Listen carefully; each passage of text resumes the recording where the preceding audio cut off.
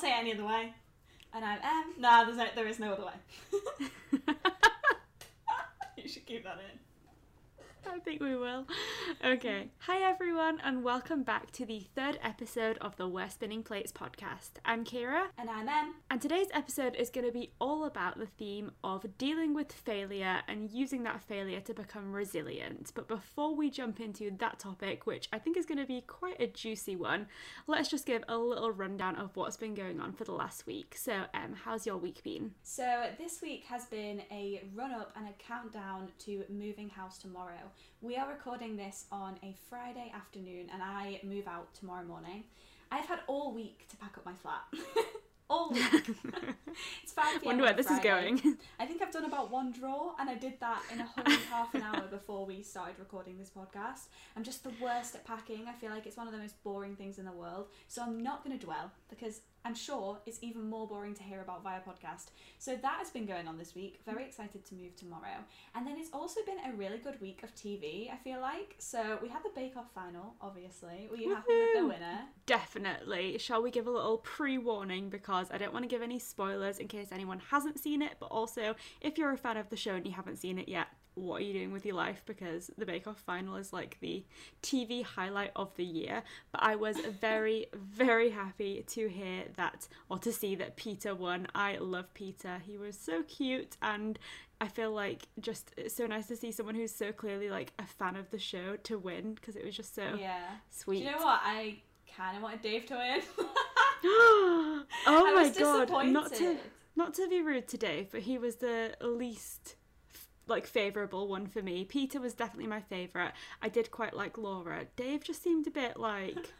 I was like, you're on telly, Dave. Smile once in a while, please. Yeah, but didn't the clip at the end with his baby melt your heart? Because if you weren't a Dave fan before that, then you would have been a Dave fan after. I just feel like he was the underdog. Do you know what I mean? Like, he really... Like, Peter... I never really want the one that's the obvious winner to win. I'd prefer someone that's, like, been an underdog. No, I do agree in most circumstances, but Peter was definitely, like, an outlier of that rule for me, because I just felt like he was... Like, I felt like he was me if I was a good baker, because he, like, has been watching the show for years, and he's, like, such a fangirl of the show, and I just felt like it was so nice to see him win, because it obviously meant a lot to him, so I feel like if you pan your Zoom webcam down, I'm going to see an I Love Peter t-shirt. I've never known such a Peter fan. But yeah, Bake Off happened. Yeah. That was the first piece of great TV. And then, have you been watching The Undoing with Hugh Grant and Nicole Kidman? No, but I am a big fan of Hugh Grant also, so I should definitely look at that. Okay, I'm not gonna spoil it because you need to watch it, but it's like a 6-part thriller drama, and the last one comes out next Monday, the Monday coming, and oh my gosh, it is such good TV. I have a friend and I watch it with them every single week, and it's getting to the point now where we're just screaming at the TV, we're making predictions, and they change every episode. It is such a good TV show, so I highly would recommend that. And then also, I feel like Taylor Swift heard us when we were talking about folklore last week. We manifested it. The folklore Long Pond Sessions on Disney Plus. Which is basically an acoustic kind of concert, but in between each song she talks about why it was written and like what it means, and it's just been I just loved it. It was such like an ambient therapeutic watch, and I feel like it's always fun to know more about the songs that she writes, because there's obviously such stories in there. Yeah. One of the songs that I definitely didn't know what it was about. Do you know the song Epiphany? I know the song, yeah. Yeah.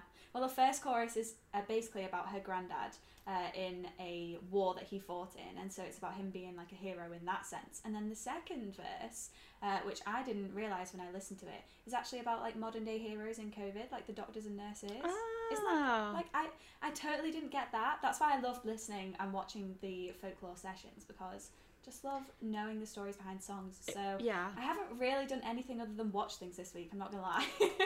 It's nice to have those weeks though, I think, and that's kind of similar to the week that I've had. I'm kind of starting my week as of last Sunday, because I think you noticed last week when we were recording the podcast that I was absolutely exhausted, and you kept asking if I was okay. Because I looked like I was about to drop dead with exhaustion. So after teaching yoga classes on Sunday morning, I came home, made a hot water bottle, got in bed, and then spent the rest of the day watching a new show that I have become obsessed with. literally The obsessed. anticipation. I'm so excited to You tell won't you tell me about what it is. No, it's just like, I'm going to build it up a little bit more actually. So actually the reason that I'm watching this is because the 4th season just came out, and that has gotten I know what it is. a lot of attention on TikTok. I've been spending all my time on TikTok, and there's been a lot of TikToks related to this specific season and one character from within the show. And the show that I'm talking about is The Crown. The Crown. Knew it.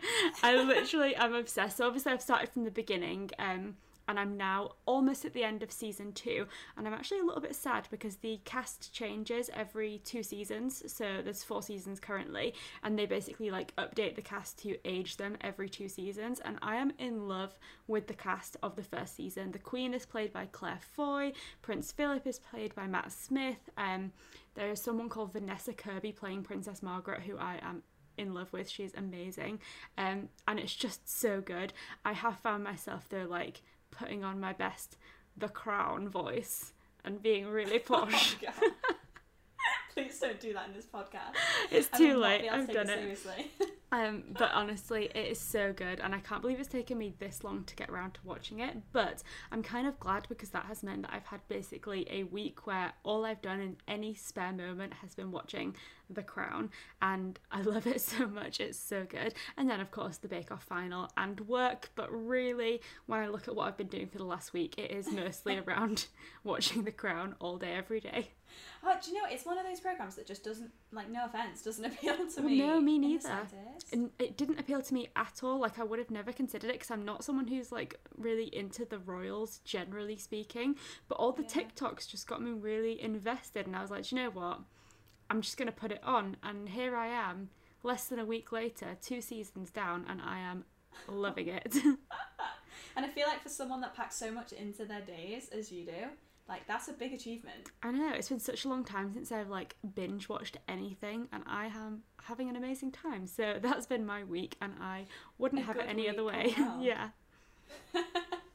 Just a week full of TV. I literally have nothing else to report. I feel like the ideal procrastination for packing is just throwing on loads of stuff to watch on TV, and it is Friday, and you know what Friday means. It's Gogglebox Friday. Woo! I was like, what does Friday mean? Because I am such an old lady that I never watch things when they actually come out when it's an evening show. I always wait till like the next day.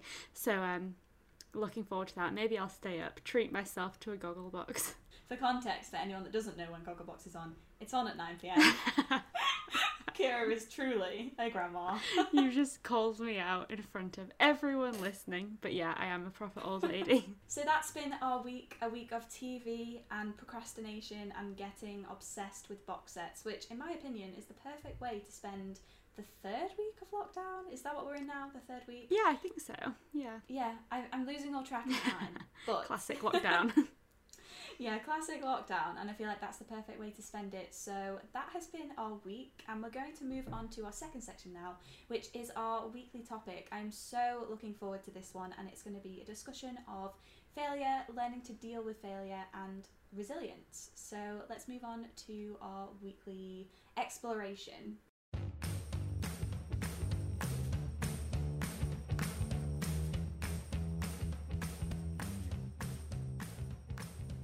So moving straight into our main topic of the episode, a really, really big one that I think could take us in a lot of different directions, so I'm quite intrigued to see where this conversation ends up going.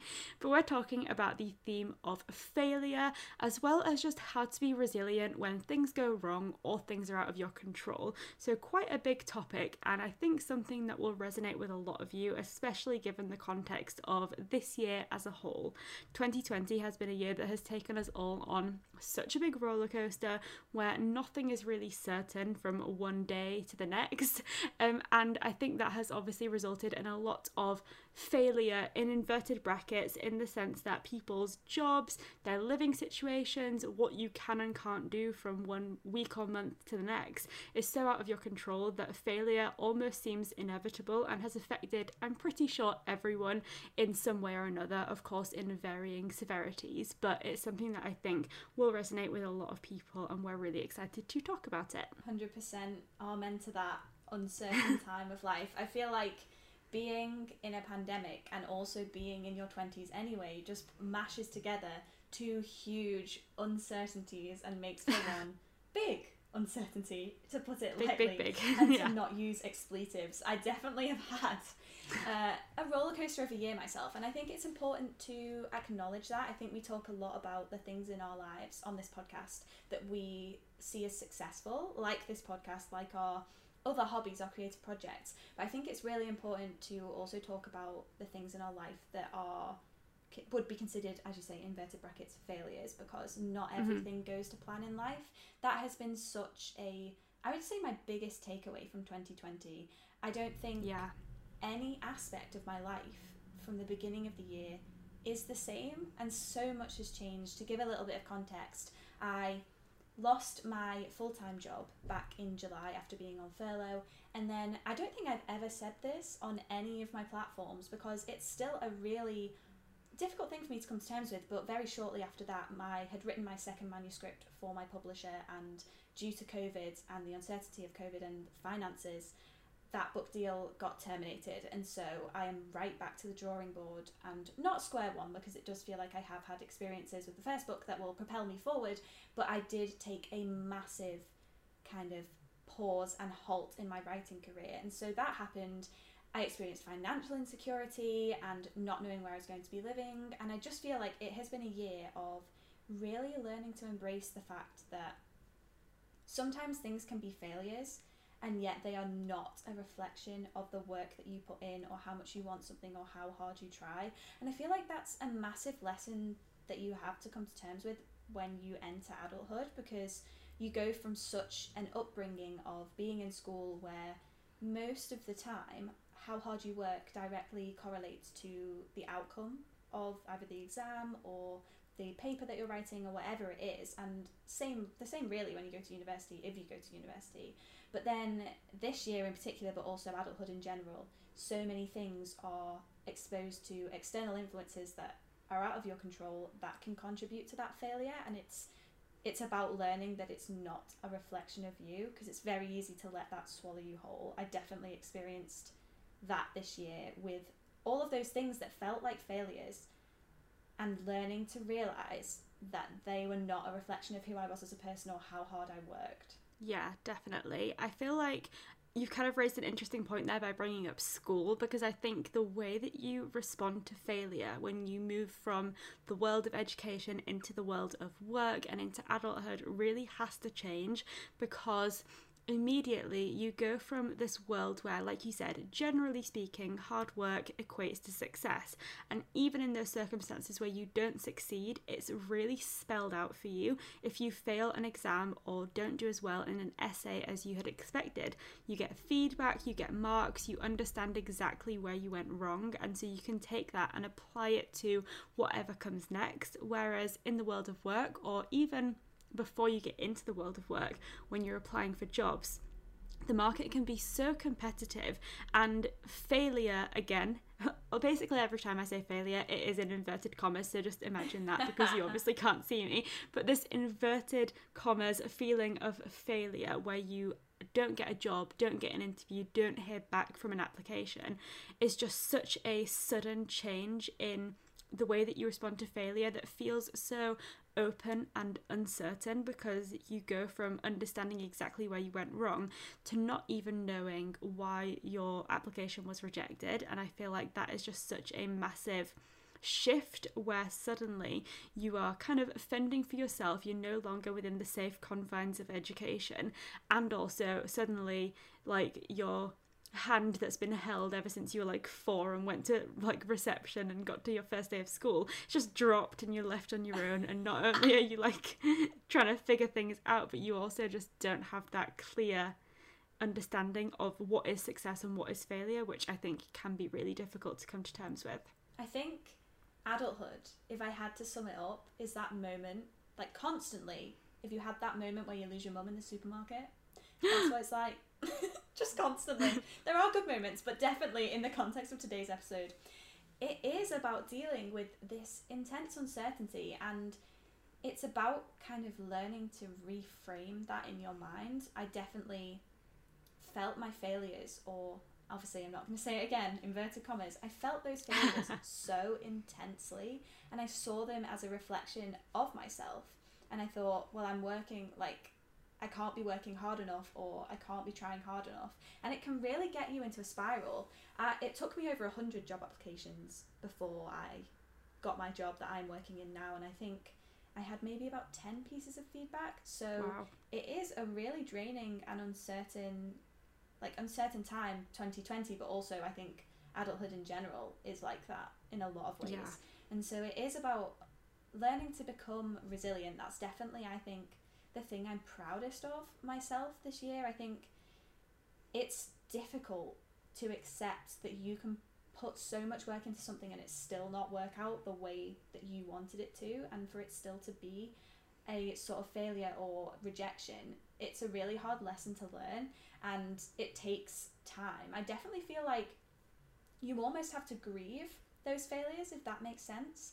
I feel like when I experienced the failures with my job and my writing career in the summer, it was a period of almost grieving those failures and then kind of sitting back up, reflecting on it and reframing it and thinking about how I could use that to propel me forward in any sort of positive way, because it was really tough to not have the job and to not have the thing that I love most in the world, like that writing career, almost be brought to a halt at the same time. Like, it was a really tough lesson, but now that I feel like I'm on almost the other side of it, I'm so grateful that it taught me to be resilient, because I feel like failure is a really important lesson to learn.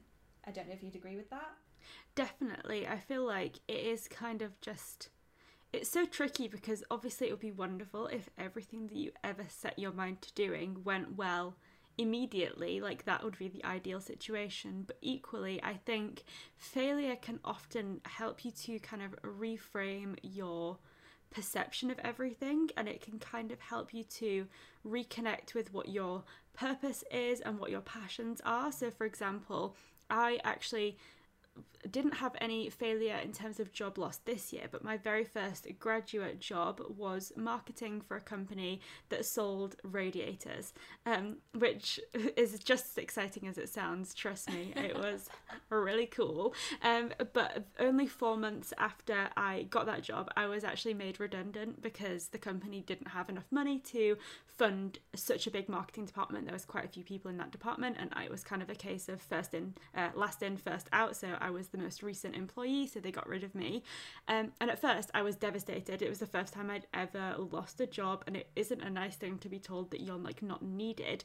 But very quickly after losing that job, I was like, bloody hell, what a saving grace, because I'm no longer working for a company where I'm selling radiators, which is really, really dull. The next job I had, for anyone from the UK, was a job marketing for Emmerdale's studio experience, so working with like the television industry, and it was so much more exciting, so much more fun. And if I hadn't have lost that first job, I would never have gotten this Emmerdale job, because I'm such a like baby who never wants to quit things even if they hate them, because I hate saying no to people. So in that case, what was initially perceived as failure, and I was devastated, in tears, thought I was like such a failure and had lost a job, and I couldn't believe I was going to have to tell people I'd been made redundant, and it was just like the worst thing ever, so quickly turned into a positive, because it allowed me to refocus and think, actually, did I even want to be in that job? And realised that the answer was obviously no, and it was a great opportunity to find something better that fit my passions a lot more clearly. So obviously failure isn't great, but it can be a great learning experience and an opportunity to try something new, I think. Yeah, I had the exact same experience. I don't think if I had lost my job, I would have so quickly started to look, because I had already considered looking for jobs in marketing. I wasn't working in marketing prior to that. I was actually a barista, and it gave me the push. Losing that job gave me the push I needed to really commit to finding a job in marketing. And so I think I probably found one quicker, even though it felt like it took an era. I found one. It really did. Like, honestly, anyone that's job hunting right now, like, I salute you. It is hard, but I don't think I would have pushed myself to put that many applications out there had I not lost that job. And the same with writing. Even though I am not getting a manuscript published at the moment, losing that deal and writing something new completely for myself has produced a project and a book that I am so, so proud of. And I can't help but feel like I never would have created that had the expected trajectory of my writing career gone as I'd hoped. So I do think there are a lot of positives, and I do think often it gives you opportunities that you never would have even thought were possible. And I also think you said something there that's really interesting. You said that you're worried about what people would think when you had to tell them that you were made redundant, and I think that's such a huge thing.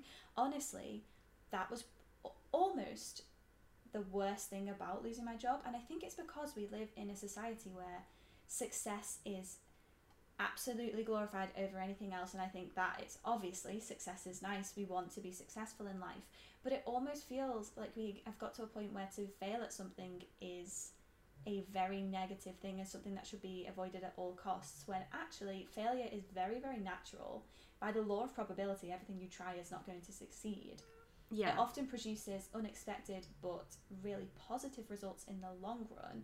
And I think it's really character building as well. I feel like I have become a much more compassionate person. I feel like I have become a much more resilient person in the way I respond to situations and the goals I set for myself. And so failure doesn't have to be this overwhelmingly avoid at all costs negative situation. In fact, I think it's very natural, and I think that it can be actually a success maybe in the end. If it's something that you see as a failure at the time, with reflection you might see as almost a success. 100%. Obviously not in every circumstance. There will be some things that you are really gutted about, jobs that you really wanted that you didn't get, or, you know, of course, as people over this year have been made redundant from jobs that they absolutely love, which obviously is really sad. But there are always learnings to be and like teachings to be taken from every experience. But I think, it's reframing your view of failure and maybe thinking what your reaction would be if someone else told you that they'd experienced what you just experienced. Because, like I said, when I lost that job, I wasn't actually that worried financially. I don't have a mortgage to pay for currently. I don't have anyone who's depending on me financially. I had savings, so the thought of having to look for another job wasn't like a terrible thing in terms of I wasn't relying on that salary like massively at that time. Obviously it was great to have a lot of money coming in, but like it wasn't like a dire circumstance. My main sort of issue was like that I was going to have to call my mum and dad and tell them and tell other people that knew me that I'd lost the job. And it was that fear of like, what will they think? How does this reflect on me to them? That made me really concerned and the most upsetting part of the experience. But actually, if any one of them or any of my friends said to me that they'd been made redundant from a job, my reaction wouldn't be, oh my God, they must be terrible, I can't believe that they even got a job in the first place. It would be like, oh no, that's so terrible, I hope you're okay, and that kind of thing. Like, and so I guess it's kind of like a cheesy thing to say, but like treat yourself like you treat your best friend or someone that you really cared about when you're going through a difficult time or you feel like you failed at something. Just think about how you would respond if someone else came to you in the circumstance that you yourself are in, and I think that that will help you to reframe your perspective a little bit more. Yeah, 100%. It's always best to be kind, and not only to other people but also to yourself, and really acknowledging sometimes that it is so out of your control and things happen that are not a reflection of you whatsoever. I know I keep saying that, but I think it's really important to remember that. And I think also when you go through a failure or a really low time because of failure, and then you look back 6 months later, like I look back on July now and I wish I could tell July Emily that everything is going to be okay. And I think it's important to reflect when you then emerge from the other side of a failure and start to feel more positively again, to remember to think about that change of mindset and to think, okay, so next time I experience a failure like that, I need to remember that it did get better last time, and so there is a light at the end of the tunnel. Because I think that's what I mean by resilience this year. I think now when I experience situations like that again, I won't beat myself up as much, because I definitely did, and I think it was my first experience of this failure that was out of my control, and so I think I will respond to it differently next time. And I need to remember that feeling of looking back on the failure and realising how far I've come, so that if I ever encounter that again, I will know how to handle the situation better. Does that make any sense? No, it really does. I feel like it's that balance between allowing yourself to feel the emotions that you're feeling about the failure, because they are valid, and if you have lost something or have failed at something that you were really passionate about or that you didn't want to fail at, obviously allow yourself to feel down about it, but don't allow yourself to wallow, to be hard on yourself, to put too much pressure on yourself to change something that's not changeable. If you've lost a job, it's likely that you can't do anything about that, and so you just have to kind of move on and know that you have gone through other difficult circumstances and come out of it stronger, or use those experiences to aid you in future situations. And so it's that balance really between allowing yourself to feel emotion, but taking those emotions and using them to propel you forwards rather than wallowing in a negative circumstance. Yeah, definitely. Allow yourself to eat all the chocolate and eat all the pizza, and definitely let yourself, mourn what you've lost, but remember whilst you're eating that chocolate that you are amazing. What happened was out of your control. 2020 is an absolute chaos of a year. It's a hot mess of a year, and it's not a reflection of you. I feel like that's my main thought on failure, that obviously sometimes failure does happen, and there are definitely points in my life when I failed at something, and I know that that's because I have not put in the work that I should have done. But I think in the case of 2020, for most people, in most circumstances, and actually not only in jobs, like in, for example, if you were going to go on a year abroad at university and now you can't, that you may see that as a failure in terms of the goals you set for yourself and your life and the trajectory of your life. Yeah. Or for example, if you lost a romantic relationship this year or a friendship this year due to the pandemic and the distance or conflicts that arose from that, it can be very easy to see those things as a failure too. But I think they can all be, they're all character building, like we've been talking about. And yeah, I just feel very strongly about the fact that not everything that is viewed as a failure in this society is a failure. Definitely. I feel like some things are just natural. It sounds like such a negative word, but actually I think from the discussion we've just had, I think though failure can be difficult to deal with, oftentimes it can lead to the opening of so many more positive doors. And so though it can seem negative, try not to be too hard on yourself and know that you can take that forward into an even better situation than the one that you came from or the one that you envisioned yourself going into. And I think that concludes all of our thoughts on the big topic of failure, though I'm sure there's plenty more to say. Yeah, I think we turned on the camera the first time we started recording to record our failure section, and we very quickly realised about 6 attempts into recording this that it's a big topic.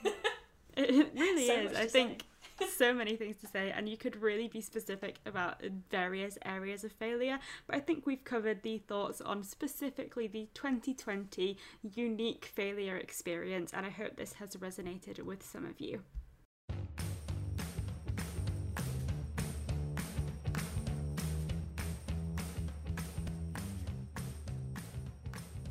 And welcome to the final section of We're Spinning Plates. It is the agony aunt section. And you know what? Woo-hoo. I was thinking on my morning walk this morning, I don't know why this occurred to me. I was having a lovely walk, very peaceful walk along the river, and I thought, how gruesome is the term agony aunt?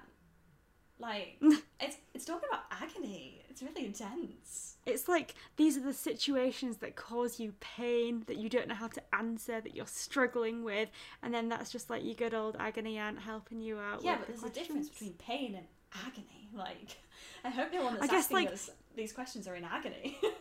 I feel like, is it because you can talk about agonizing over something where you spend a lot of time thinking about something. So maybe it's that, like, when you just can't figure out your answer to something you've been thinking about it for ages. That's true. But either way, I love this segment. So What is the first agony aunt question we have?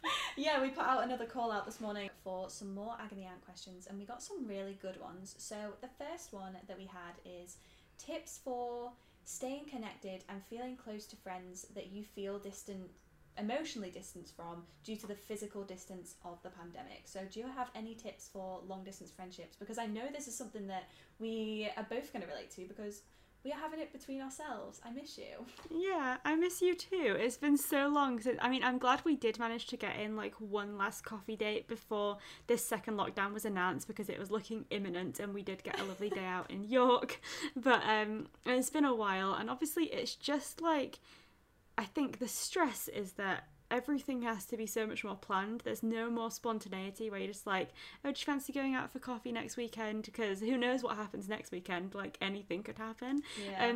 So it is stressful. And I would say actually a lot of my friends are people who I've met through YouTube and things like that. So actually long distance friendships aren't something that I am like unfamiliar with, except for with who I obviously see a lot in person usually. But I definitely have noticed this with family, which is, I guess, very, very similar. So I'm kind of going to talk about those experiences. But I think the first thing is obviously just like trying to make time for people in the same way that you would in person. Obviously, like scheduling regular calls, whether that's just phone calls or Zoom catch-ups, trying to do things together even though you might be apart, like maybe catching up on a show that you both like at the same time and like talking about it with each other live, or having coffee and cake, even though it might be socially distanced. All those types of things are obviously really helpful. And of course, as we move towards the lifting of the second lockdown, depending on what tier you might be in, it could be easier as well to do some social distanced, like in-person meetups and things. But I think the main tip I have, and what has been helpful to me in keeping in touch with all of my family, has just been those like regular catch-ups, even if they're just short, because I think it can be exhausting to catch up so many times with so many different people via Zoom. It does get a little bit repetitive, but even if you just sort of catch up for a 5-minute chat, it just helps you to feel that sense of connection, I think. Yeah, I've taken to just recording the longest rambling voice messages and then sending them to my friends, and then they can, you know, listen to the agony ants that I'm asking them. They can listen to my life updates at their own leisure and send one back. I really like doing that. It helps me to feel connected. But I feel like from the way that this question was phrased, the person that asked this might be worried about what life looks like on the other side of the pandemic. And it's been very easy to feel distant from friends whilst the pandemic has been taking place, or it is still taking place. But when life goes hopefully back to normal, there is that worry of what will life look like, and will people have learned that they're better off without me because they didn't have me in lockdown.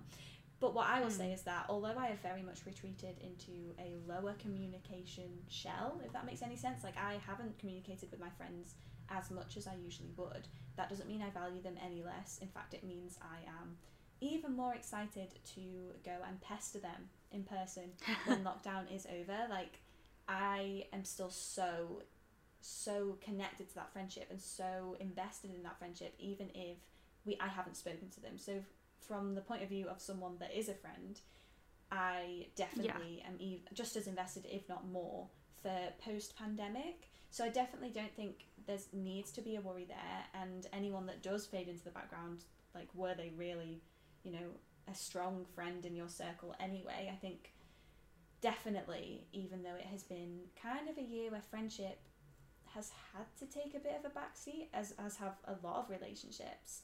Yeah, at least in the traditional sense. Yeah, definitely. Everyone has had to sort of focus on themselves, like they've had to, because we've, you know, been with ourselves a lot. It doesn't necessarily mean that those relationships are any less valued. But in terms of actually like tips, concrete tips for staying connected, obviously I really like a rambly voice message. And I also think that a little token to show how much you value someone goes a long way. I have taken to sending out like little gifts or little care packages. There are a lot of websites that do that, where you just pick the things that go in the care package and then they send it out.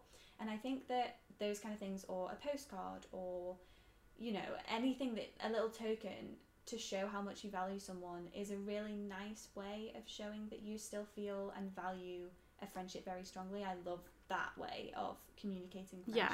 Yeah, that is really nice. You've kind of just jogged my memory, or like brought up a thought, which is like that people can be concerned that their friends don't value them, but equally a lot of people, as you mentioned, have kind of retreated back into themselves, and so you might be at a bit of a weird stalemate where you might have a particular friend who you don't want to reach out to because you're worried that you might be bothering them, or that they don't care about you, and they might equally be having those exact same thoughts that are stopping them from reaching out to you, because suddenly what was a really natural and just like a happy relationship can feel more forced and just a little bit stranger in the context of social distancing. So I would say to maybe just like bite the bullet and reach out to someone if you're worried about their friendship kind of fading into the background, because chances are if you're having those feelings and are worried about reaching out and annoying someone, they might be having the exact same emotions, and it might just be a case of one of you has to reach out to realise that actually you both still really care about the friendship but just don't really know how to go about having a friendship in these weird times. Yeah, wear your heart on your sleeve. Tell someone how much you appreciate them, and the likelihood is they will be feeling the exact same way and want to communicate that too. And I think friendships are going to come out stronger after this pandemic. I can't wait, cannot wait to bear hug all of my friends and spend time with them in person. Like the look of fear in your face then at the thought of a bear hug. Don't touch me. I'm joking. Okay, I've retracted the offer. I'm sorry. No, please. Yeah. Pat. It's also been really nice to oh god. I just processed what you said.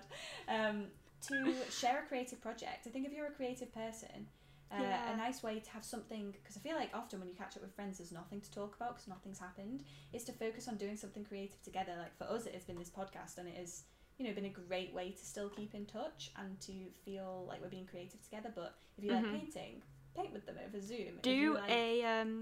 You could do a painting with Bob Ross together. Like, because, I really want to do that. That's why I got so excited about that idea. But, like, you both watch the same Bob Ross video and paint together. That would be so cute. Yeah, or write a short story together. Or, I don't know. Cook a meal together. Anything. Like, yeah, I think friendships on the whole are going to come out stronger, but there are definitely ways that we can communicate to others. It's just a year where communication's been really important, but also simultaneously a year when communication's been really difficult, and so it does pose really difficult. Pose a difficult situation, but we will get there, and I'm sure your friends can't wait to spend time with you again. So that is our first agony aunt question, and do you have our second one? I do indeed. Pause while she gets it. This is what you call lack of preparation. It's on my phone, but the screen was locked. So the second agony aunt question is how to cope with uncertainty, and the person who asked this question was specifically talking about uncertainty in their job because the projects that they're working on keep getting changed all the time. And I saw this question and knew this was one that I definitely wanted to talk about because it's something that I relate to so specifically in terms of the context that this person gave, because this year I changed jobs in February. Basically just before lockdown started. So I had a couple of weeks in a new job. Now it was a little bit strange because it was a different offset of a company that I was already working for, so it wasn't an entirely new job, but I was in a new role. There were lots of projects that I was set to be working on. And then very quickly we went into furlough, so I wasn't at work between March and July, really. So quite a few months of the year were spent not working, and then in August I went back to work, and the job that I had started in March and the job that I ended up doing in August were really different. Not in terms of the title, it was technically the same role, but because of the industry that I was working in and the way that industry, tourism, has been affected by the pandemic, the context of the way that the company was structured had changed, and therefore my responsibilities changed and continued to change and evolve based on the ever-changing needs of the business. And it was a little bit unsettling just because you go into work and you kind of want some kind of structure. You want to know like what's going on, what your role is, what your function is in the business. And when a circumstance like this occurs and everything is so uncertain, it's really tricky. And I think it kind of brings up those impending feelings of failure where you just don't know if your job is going to be safe, if it's constantly changing. And so I guess the way that I would kind of break it down if you're feeling stressed about uncertainty is just to take things literally like day by day or week by week, whatever makes most sense to you, but just like look at what you can immediately control and get involved in and just focus your attention on that. There's no point in me thinking about what projects I'm going to be working on at work in January, February or March, even though at this time of year normally we would be planning for that Q1 of the next year. There's no point doing that because we just have no idea what that's going to be. So instead I can just focus my attention on what is literally happening this week and next week, and that just gives you a little bit more of a focus and a sense of stability. Obviously, it doesn't completely get rid of that feeling of uncertainty because I think that's just something that a lot of people are dealing with. It's a reality of these current circumstances, and there's nothing I think that can completely eradicate that. But I think you can give yourself that sense of structure and stability by just narrowing your focus and looking at what is in the immediate circumstance rather than what may or may not happen several weeks or months into the future. That's really, really good advice. I don't have anything as eloquent as that to say, but I feel like I have dealt with a lot of uncertainty this year, as I've said, and focusing on the things that I can control and the things that are in my control and that are going to be a constant with me no matter what happens have been a really kind of effective method of alleviating the concerns that I have. So I know that no matter what happens, I will still want to write stories, and I will still feel like that is just magic, and I will still love books, and I will still have my friends, and I will still have my family, and I will still have all of those things that I think are at the core of what I value.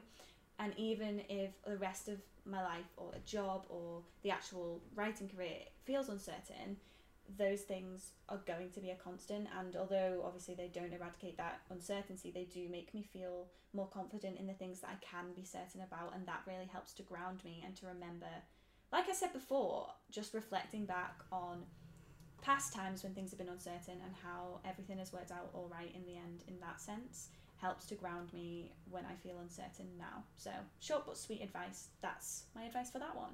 Focus on the things that are certain in your life.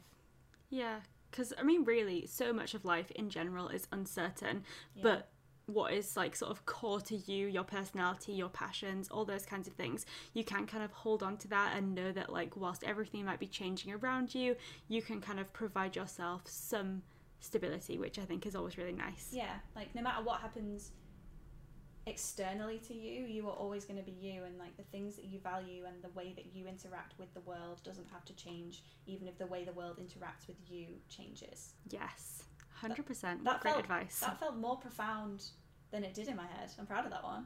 We should write that down. It's always nice then, it's better than the other way around when you think you're about to say something really profound and then it comes out and you're like, oh, what was that? That's like 99% of me talking. That's me with that whole main section. I just came out of recording that and I was like, no idea what I just said.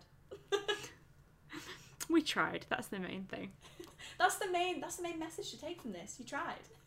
Gold star. When you try your best but you don't succeed.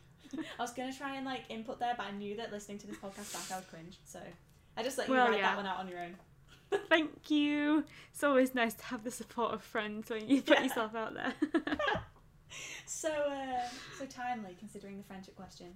Yes, exactly. And also the failure question and theme of this entire topic, because I'm pretty sure I failed at that Coldplay rendition. I actually, when I closed my eyes, that felt like I was listening to Coldplay. Wow, I didn't know I was that good at being a Chris Martin impersonator, but you learn something new about yourself every day. Boost your friends up in 2020, guys. Hype them on. Thanks, Em. Thanks. So that wraps up our Agony Aunt section. As always, if you do have any Agony Aunt questions about anything, really, we will literally answer anything, then please let us know. The best place to find us is on Instagram, but we might as well take this opportunity to say where in general you can find us. You can find me on Instagram, YouTube and Twitter at @ALittleWriterM. I have the same handle, and Kira, you can find her at Kira's Corner _ on Instagram, and also at Kira Foster on YouTube. I am on Twitter too, but I don't really use it. So. Yeah, never ever tag her in a tweet because she will air you and it will just be a humiliating tweet. I've learnt that the hard way. I'm so sorry. But yeah, that is where you can find us. Thank you so much for listening to this episode. It's been quite a rambly one, but sometimes rambling is good. I think so. I feel like sometimes you just need to get your teeth into the topic and see where it takes you, and I feel like we ended up with something quite interesting. Fingers crossed you thought that while you were listening. But yeah, thank you for listening. Thank you for leaving your agony aunt questions to anyone that is leaving them, because we really do appreciate it. And we will catch you next week in another episode. Catch you next week. No.